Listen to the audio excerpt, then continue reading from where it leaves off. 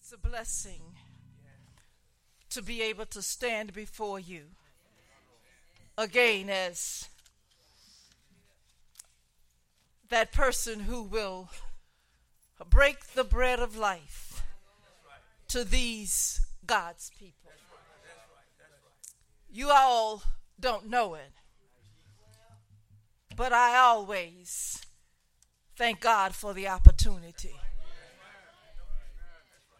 I thank Him for the opportunity because after 20-some years of pastoring,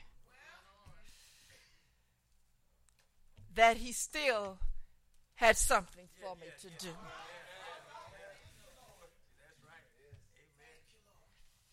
And so I say also this morning, praise God from whom all blessings flow.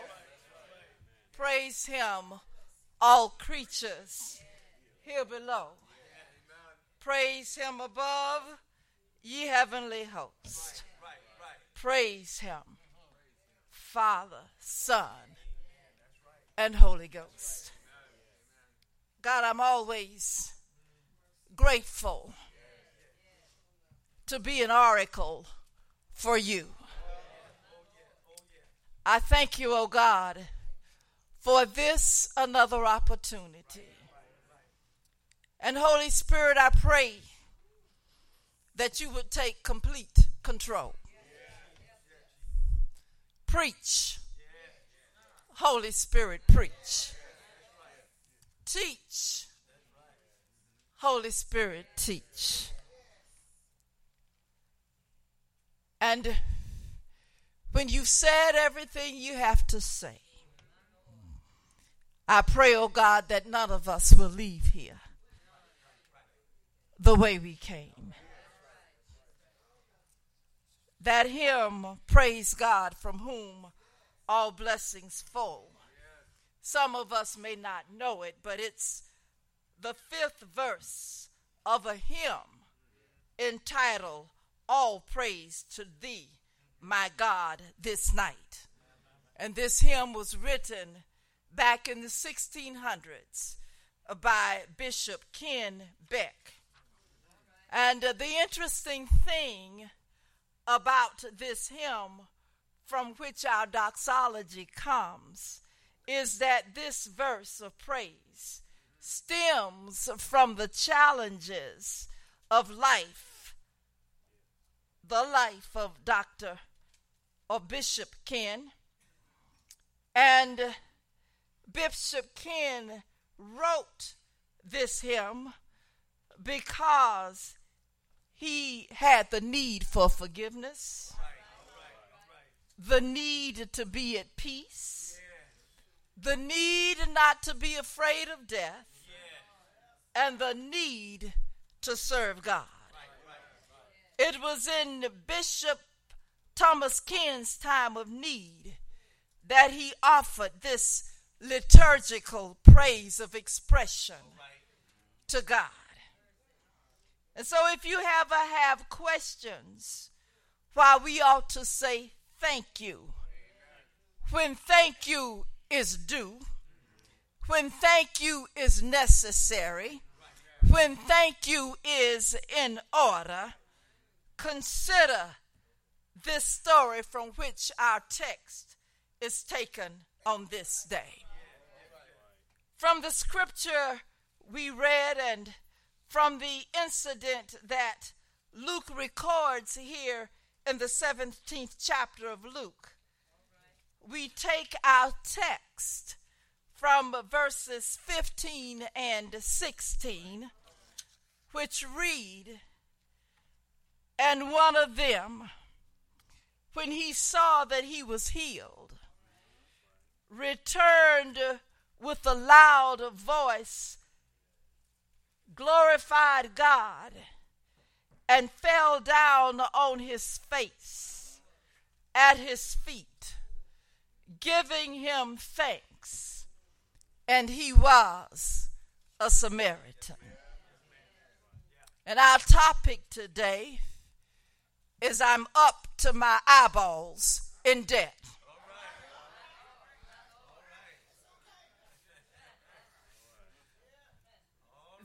incident that Luke describes took place while Jesus was walking through Samaria on his way to Jerusalem, and was approached by a group of 10 men who had been outcasts from society because they had a dreadful disease called leprosy.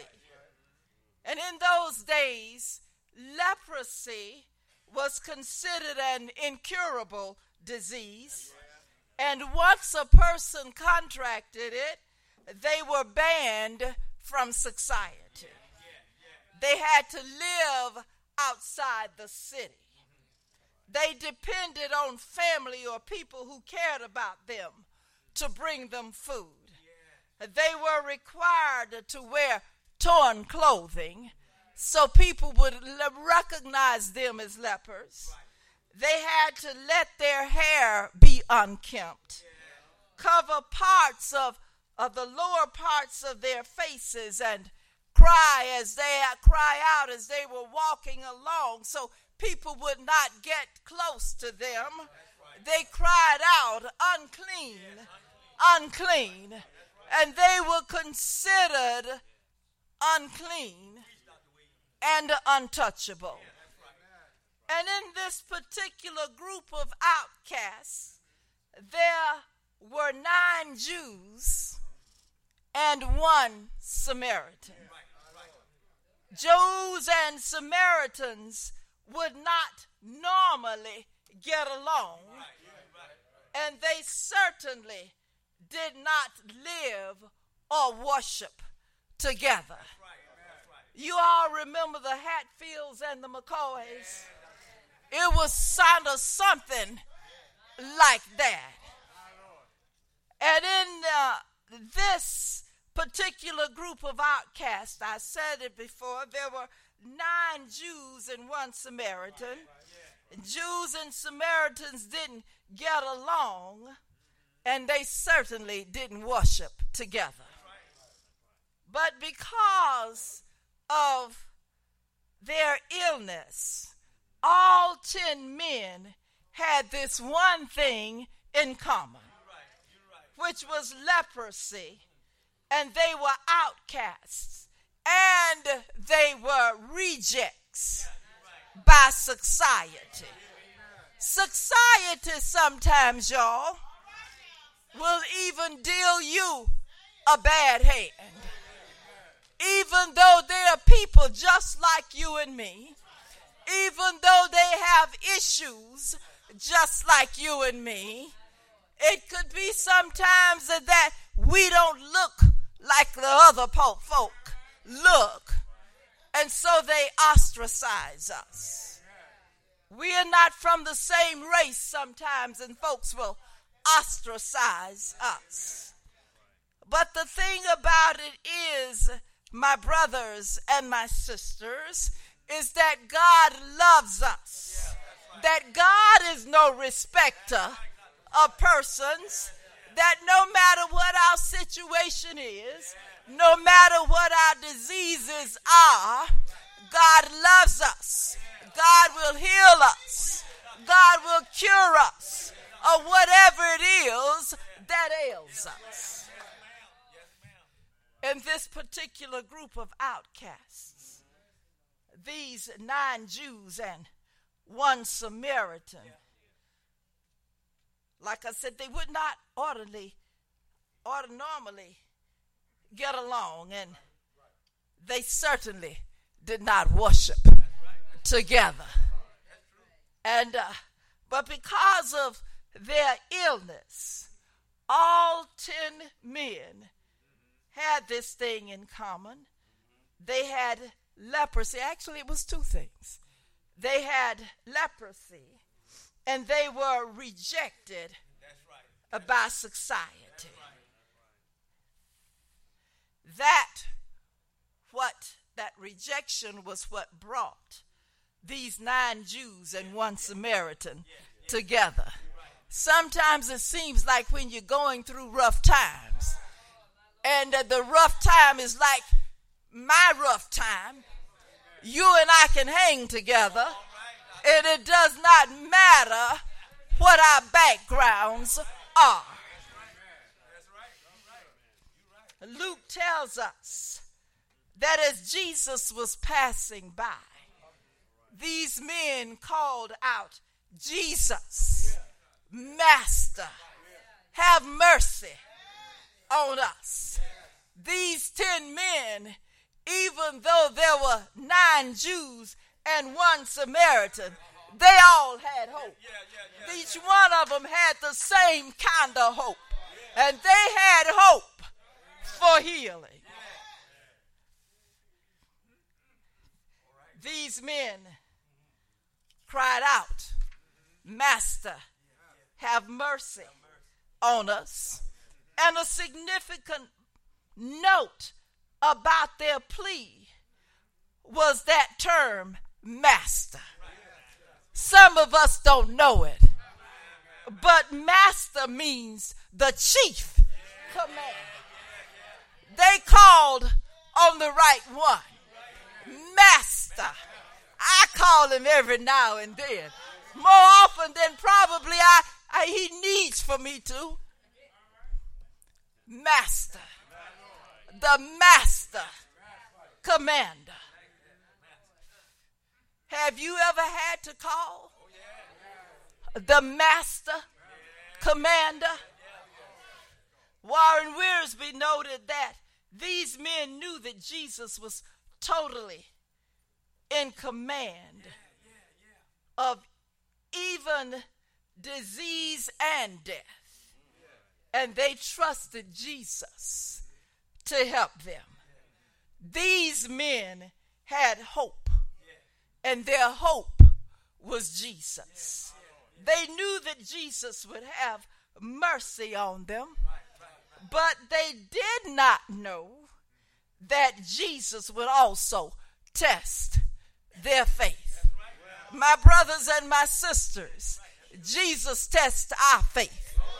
Sometimes we can call on him, we can testify about how good he is, but then there are times when he tests us to see just how much we believe in him.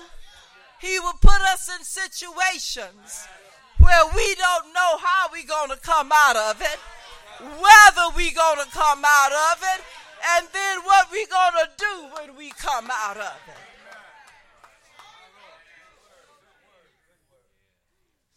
After the 10 men made their request, Jesus told them to go and show yourself to the priest. Did you notice that Jesus didn't touch him? He just said, go and show yourself. He just spoke to them. And they went off running. And they were rejoicing that the master commander gave them an opportunity for healing. They knew that Jesus would have mercy on them. That's why they called him in the first place. They knew that the master would solve their situation. They didn't know about the test, though. And after the men made their request to Jesus, he told them to go and show yourself. And according to Jewish law, only the priest could declare a person healed and cleared from leprosy and returned to society. And so when Jesus told them to go, he was assuring them that when they saw the priests, they would be made clean. And you know something else? It was awesome that as they were moving in the direction of the priests, they would look at themselves and see the boils going away. they would look at themselves and see that the chafed skin and the discoloration was disappearing. How many of us got that kind of faith today? Where Jesus said, just go show yourself to the priest, and I'm going to take care of you. You're going to be healed. Some of us would say, but Jesus, you didn't touch me. Jesus, you didn't press this boil that's right here on my hand. But he tested their faith. And after the 10 men made their request, and Jesus healed them, and he sent them to the priest. And Jesus told them to go, and he was assuring them that when they saw the priest, they would be pronounced clean. How many of us, if Jesus said just go and you'll be healed, and we're going to believe that we are clean? Luke said in verse 14, and so it was that they went there and were cleansed. Awesome. That may not make sense to some folk. But these men chose to believe. I encourage us this morning, brothers and sisters, to choose to believe that he said, I will never leave you nor forsake you. That he said, I will heal all manner of diseases.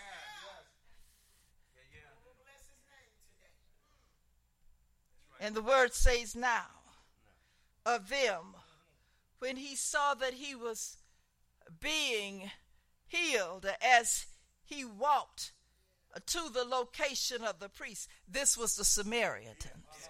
Now the other Jews, I don't know what happened to them. I don't know where they went. But the Jews couldn't hang with the Samaritans because they just were not on the same accord. The Samaritan, though, he turned back because he recognized that he had received the mercy that they had asked Jesus for. Now let me tell you what mercy means. Mercy is defined as receiving from God what you don't deserve.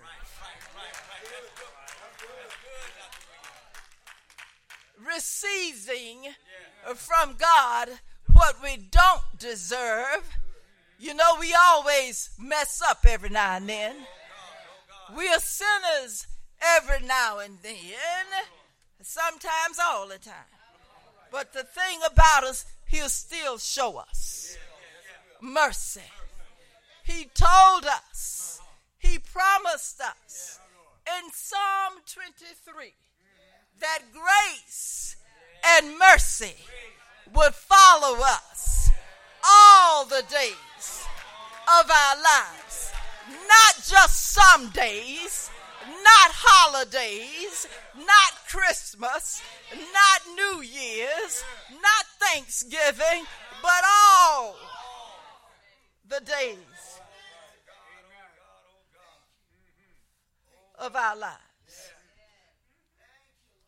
The word says, now one of them, when he saw that he was being healed as he walked toward the location of the priest. I like that part.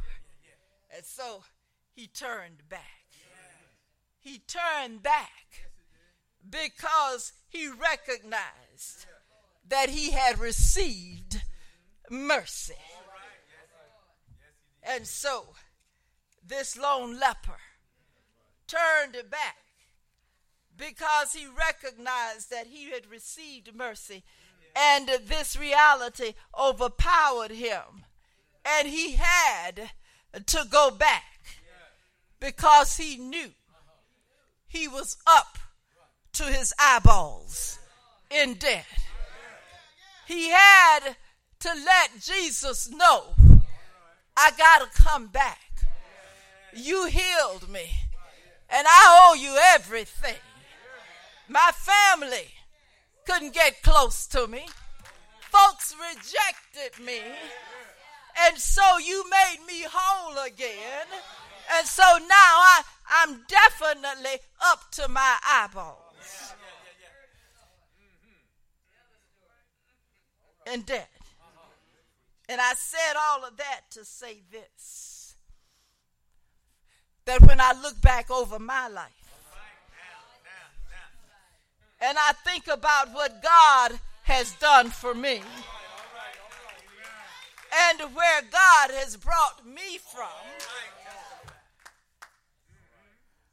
I too, like the Samaritan leper,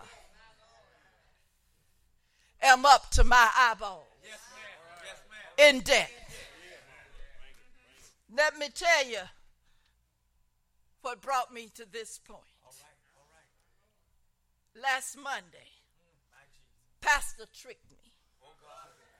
He told us we were going to the movies with no kind of emotion, with nothing at all. He said we are going to see the movie Breakthrough. I even canceled an appointment because I was curious. I wanted to see what it was all about because Pastor showed no emotion. So I'm saying, well, what about this? Because Pastor usually says it's a good movie. It's something. But he said nothing. And so when we got into the movie, didn't know what it was about. Pastor was so cool and calm. Well, Pastor don't get upset. He don't.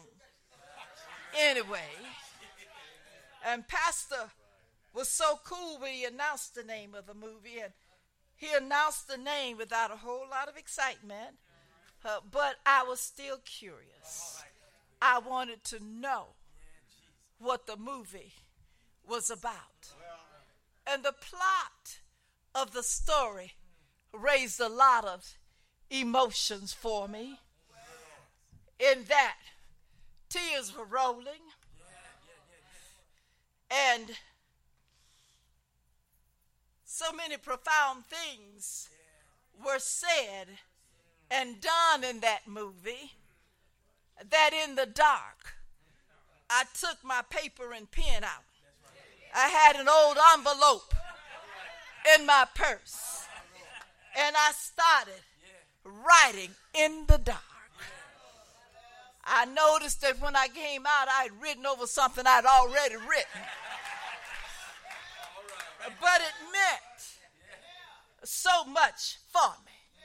And I was sitting next to Sister Catherine, and I could see her out of the corner of my eye, and she kept looking at me because I'd write something and I'd put the paper back in my purse. I'd pull it out again and I'd write something else. And then after a while, I lost my pen, and I started digging for my pen. Catherine said, "Are you all right?" Yeah, I lost my pen.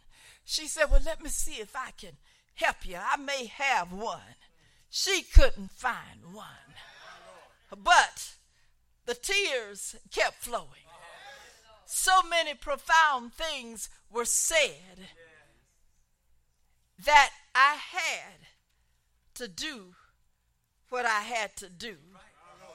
And there was a quote in that movie that I found so profound.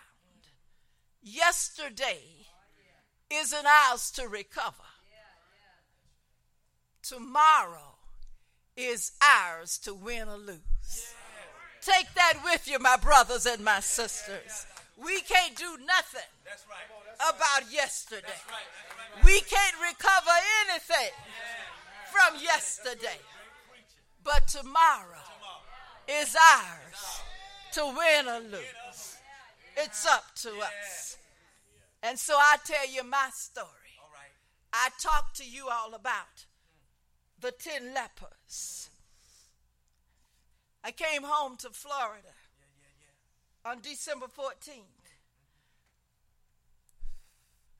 2014. And when I came home,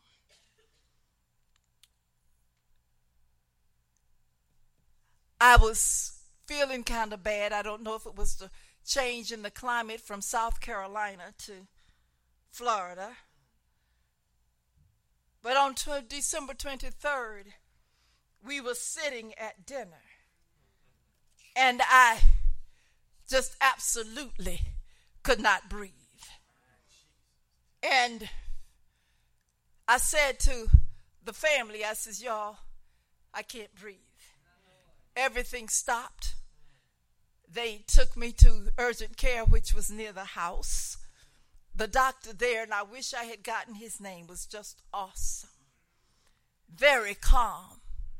And he said to me, Miss Williams, we can't do anything for you here. We don't have the equipment. So I've had the nurse call an ambulance.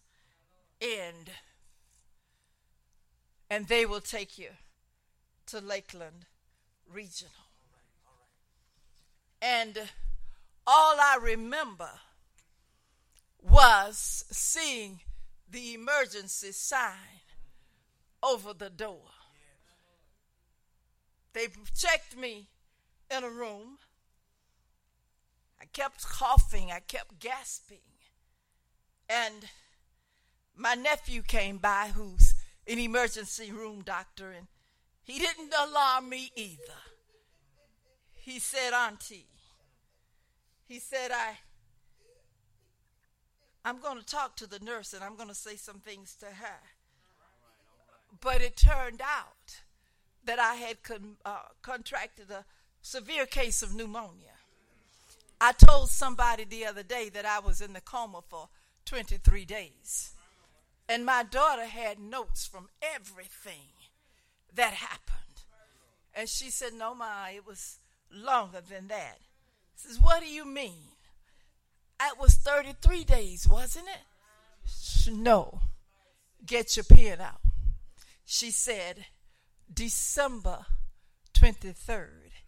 And there are 31 days in December. So there were 8 days. And in January, there were 31 days. You didn't come out of the coma until February 3rd. And so we stop and we look at this.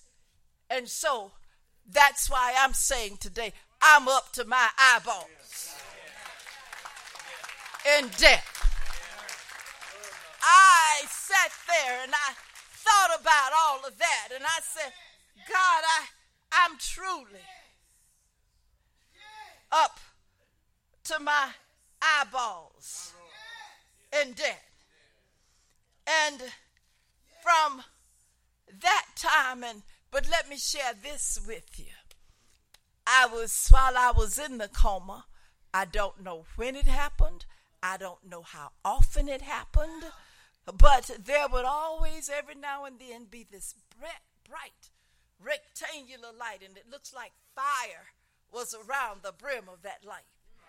And in the middle of that big rectangular sign, the big bold words, choose life.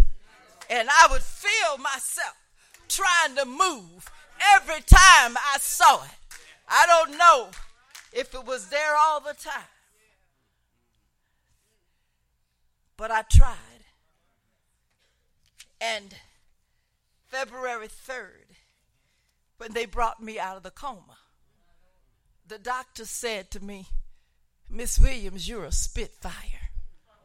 I says, what do you mean?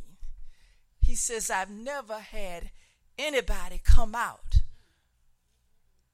from the kind, he didn't say come out, he said come back from the kind of pneumonia you had. He says, I don't even know actually what kind it was, to tell you the truth. He says, and you have come out of this coma knowing all your children. I came out being feisty. One day when I woke up from a nap and I didn't see my children, I didn't see anybody. And the nurses were just coming in and out of the room, coming and going. And I said, where are my children? Weeping. And the nurses just kind of ignored me.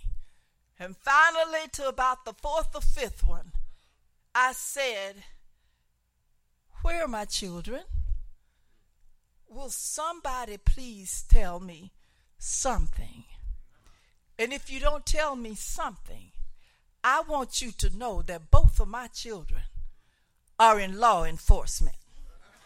And if you all don't tell me something, I'm going to get their guns and I'm going to blow up the whole place. They laughed for days. Miss Williams, what you say you going to do?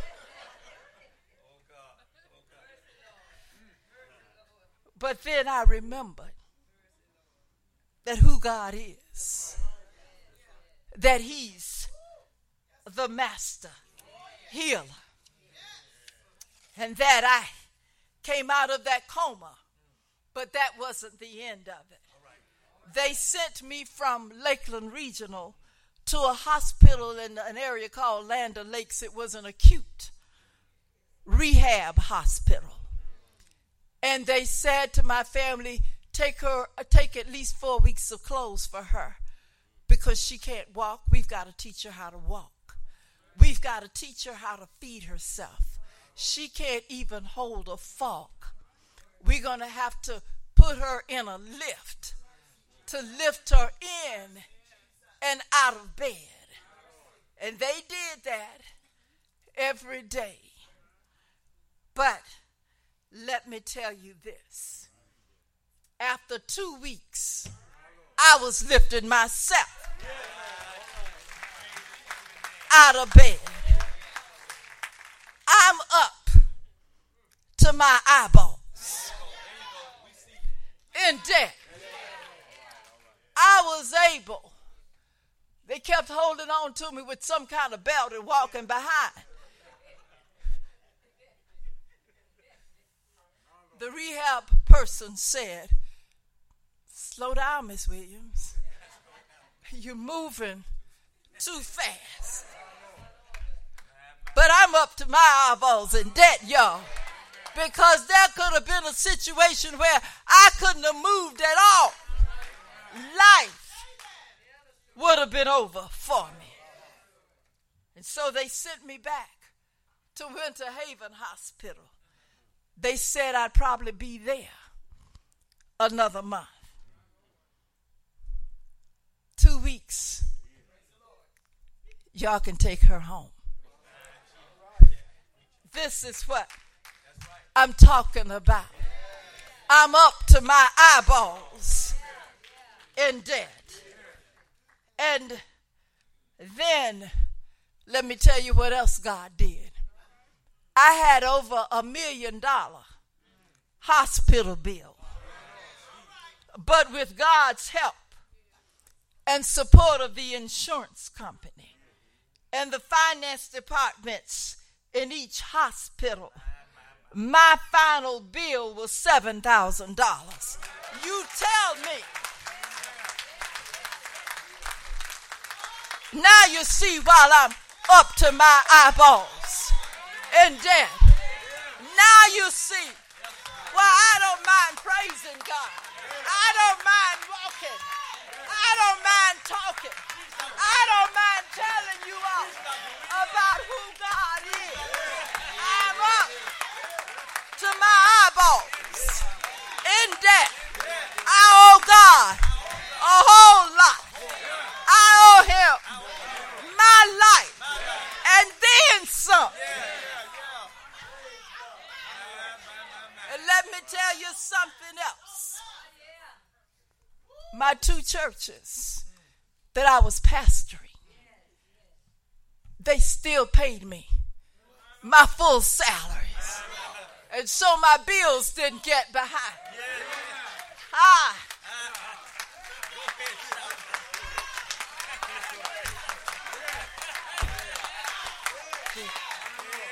I'm up to my eyeball in debt. And some of my members rented a van, drove 8 hours to Winter Haven Hospital to spend 2 days with me. And you talk about debt. I had people all the way up there who loved me and cared about me. And as a matter of fact, when the doctor released me, they told my family, you all don't have to bring her back home. We'll come and get her. That's why I'm up to my eyeballs in debt. And church members set up schedules to make meals, to help me clean my house. They said, Pastor, you don't have to come to the church for meetings during the week until you get stronger. We'll come to you. Up to my eyeballs in debt. And so there were times when I could, like the leper, I laid prostrate on the floor. And I thanked God for his grace and his mercy. And so this is what seeing that movie last week did for me. It helped me to understand that I got a whole lot to thank God for. Some of y'all sometimes will say, what you doing here? 8 o'clock service, 9:30 service, 11 o'clock service. I'm here because I'm up to my eyeballs in debt. Y'all can talk about me if you want. I don't care, because God